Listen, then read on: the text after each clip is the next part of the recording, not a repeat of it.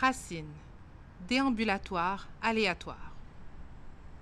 Sous vos pieds, en 1891 a été construite une gare de triage. Lieu d'importance majeure pour le réseau ferroviaire montréalais du Canadien Pacifique, la gare de triage perd sa vocation d'origine en 1950. Après plusieurs années où le terrain est à l'abandon, où la vocation future du lieu reste indéterminée, c'est en 2006 que l'Université de Montréal achète le terrain désormais vacant. Sous vos pieds se trouve à la fois un site, un chantier qui porte la mémoire d'un passé ferroviaire, puis qui préfigure une vocation universitaire, un lieu de savoir, un lieu de connaissances. Ces trois moments constituent la trame d'un récit, le récit du lieu. Marchez le lieu, arpentez l'espace et laissez-vous accompagner.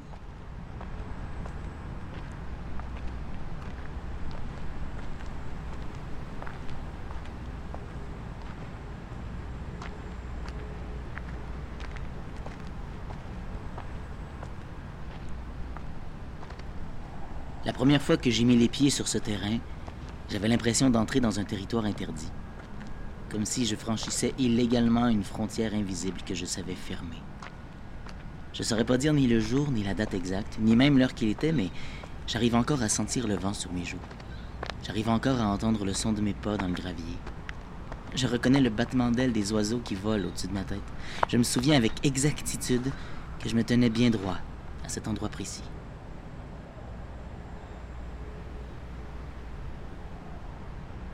Je me souviens de cet endroit comme si on y avait peinturé un immense X sous mes pieds.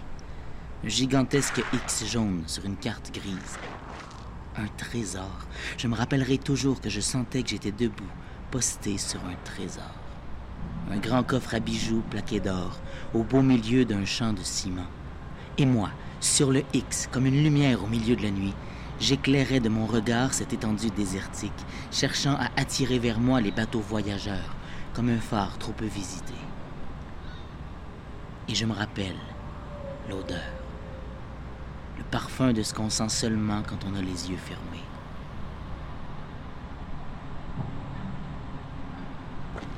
Je passais ici de longues minutes silencieuses, à marcher sur ce terrain que je sentais bouillir sous mes pas. Chaque fois que je déposais un pied, je sentais le sol s'ouvrir, trembler sous cet amas de poussière de roche. Mes pas, à eux seuls, venaient chambouler le calme du lieu.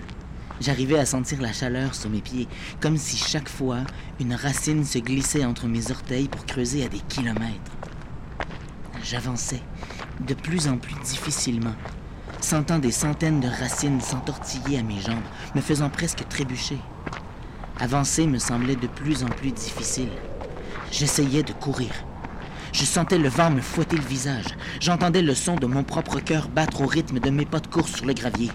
J'avais beau courir, chacun de mes pas m'attirait vers le sol dans une force que je n'arrivais pas à expliquer. Je m'enracinais lentement mais sûrement dans ce plancher que j'avais tellement parcouru. Je m'arrêtais de courir, acceptant enfin de me laisser aller à l'enracinement complet. J'allais devenir partie intégrante de mon repère secret, de mon océan de bitume. J'allais peut-être finalement pouvoir devenir le phare que je m'imaginais être quand je venais me poster sur mon X peinturé. J'ai passé des journées entières, des semaines, des mois, debout, figé, sentant mes racines s'ancrer sous moi. Mes pieds devenaient impossibles à déplacer, tirés vers le centre de la terre par d'immenses racines métalliques. Je respirais profondément. J'arrivais facilement à me mettre au diapason avec le vent qui m'entourait. Je devenais le vent.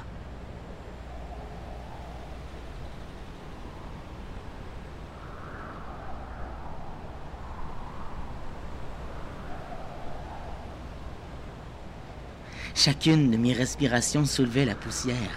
Je fermais les yeux pour arriver à mieux sentir les transformations qui s'opéraient.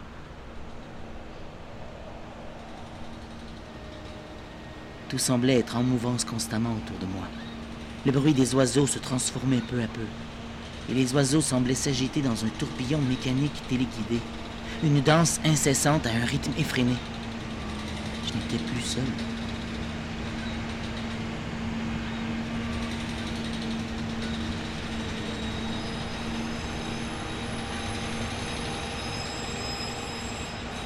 Autour de moi, une ronde essoufflante, J'avais la tête qui tournait. Figé depuis déjà trop longtemps, j'avais des fourmis dans les jambes. Des centaines, des milliers de fourmis ouvrières s'acharnaient à fixer mes racines au sol, à coups de pioche et de pelle. Dans une chorégraphie ininterrompue de martèlement, elles prolongeaient mes racines à perte de vue. Elles me redonnaient vie.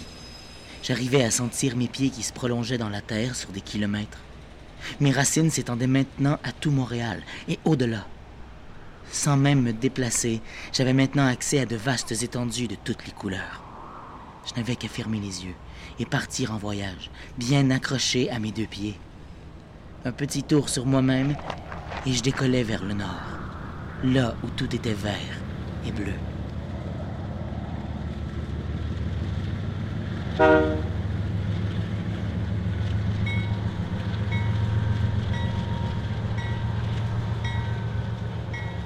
J'y voyais le ciel rejoindre les arbres, le paysage défiler devant moi dans un odorama de forêt et de braise.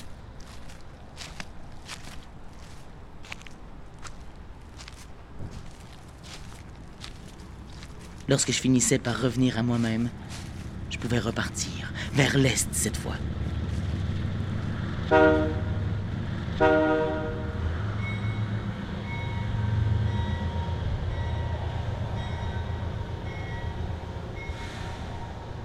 Dans ce pays lointain d'usines et de pétrole, les yeux fermés, je naviguais dans ce Montréal en pleine ébullition, traversant les routes et les étendues d'eau jusqu'à longer le fleuve pour embrasser ses rivages.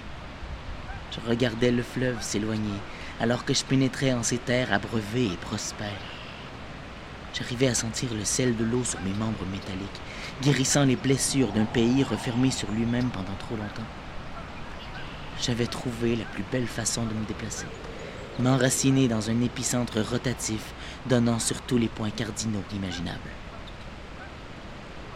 J'avais beau partir aussi longtemps que possible, je revenais toujours ici, attiré comme un aimant vers ce X sur la carte mondiale.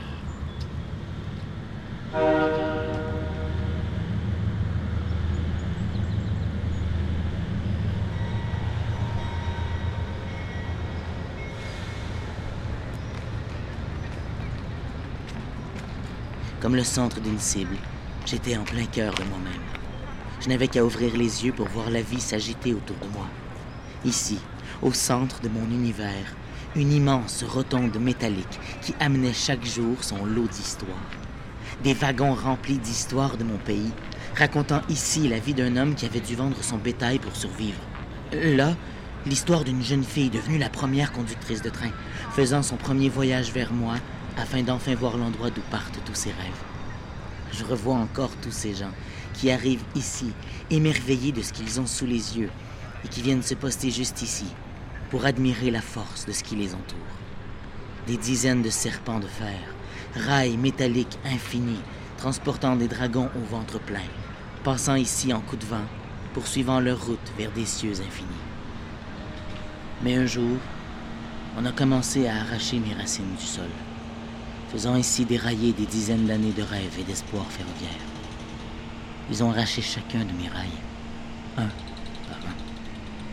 Ils ont travaillé sans relâche, jusqu'à me vider complètement, jusqu'à me déshabiller totalement de mes habits de métal et de bois, me laissant finalement nu, recouvert de leur poussière.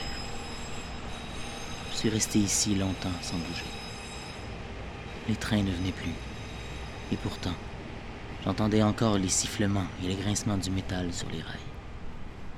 J'étais à nouveau seul, sur mon X empoussiéré.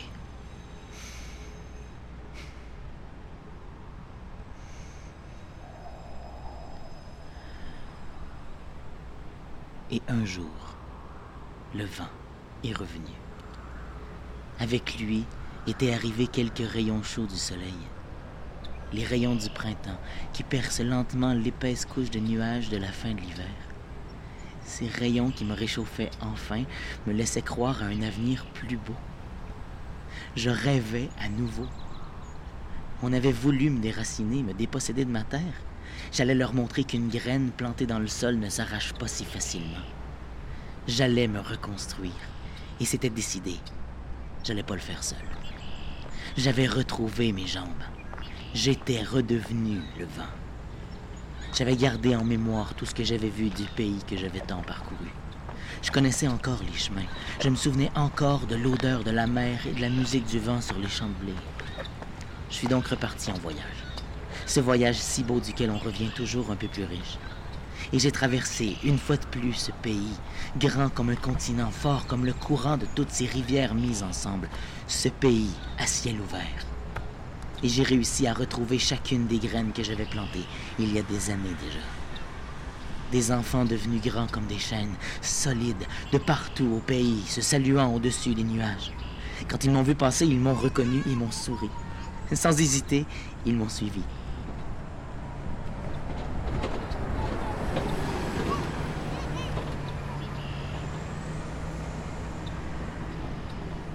Je leur ai ouvert les bras et ils sont venus avec moi. Nous avons parcouru des centaines et des milliers de kilomètres. Nous avons longé les 4 points cardinaux sans jamais perdre de vue notre destination. Une immense rotonde en reconstruction qui allait nous abriter et nous permettre de nous retrouver ensemble afin de nous enraciner de nouveau.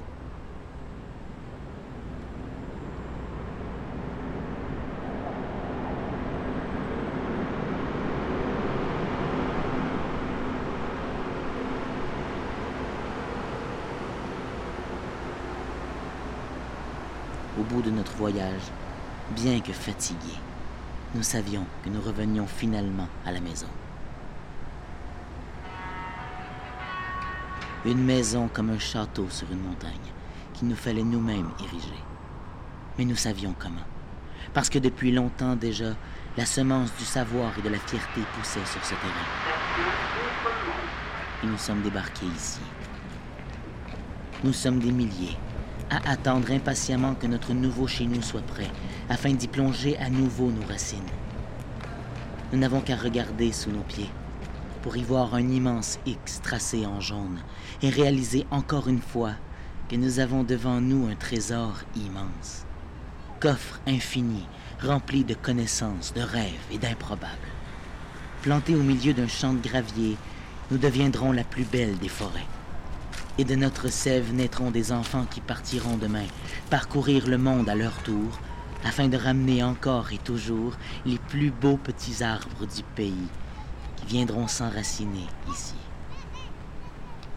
Et nous savons qu'il fera beau, et que le vent nous apportera les rayons du soleil dont nous avons besoin pour grandir encore, ici, sur ce trésor aux 1000 racines.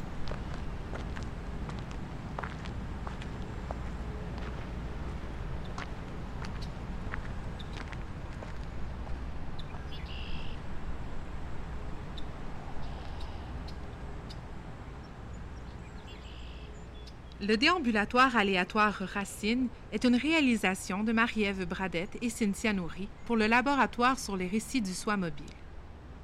Texte et interprétation, Francis Sasseville.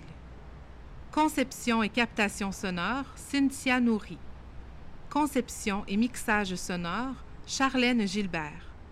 Coordination et narration, Marie-Ève Bradette.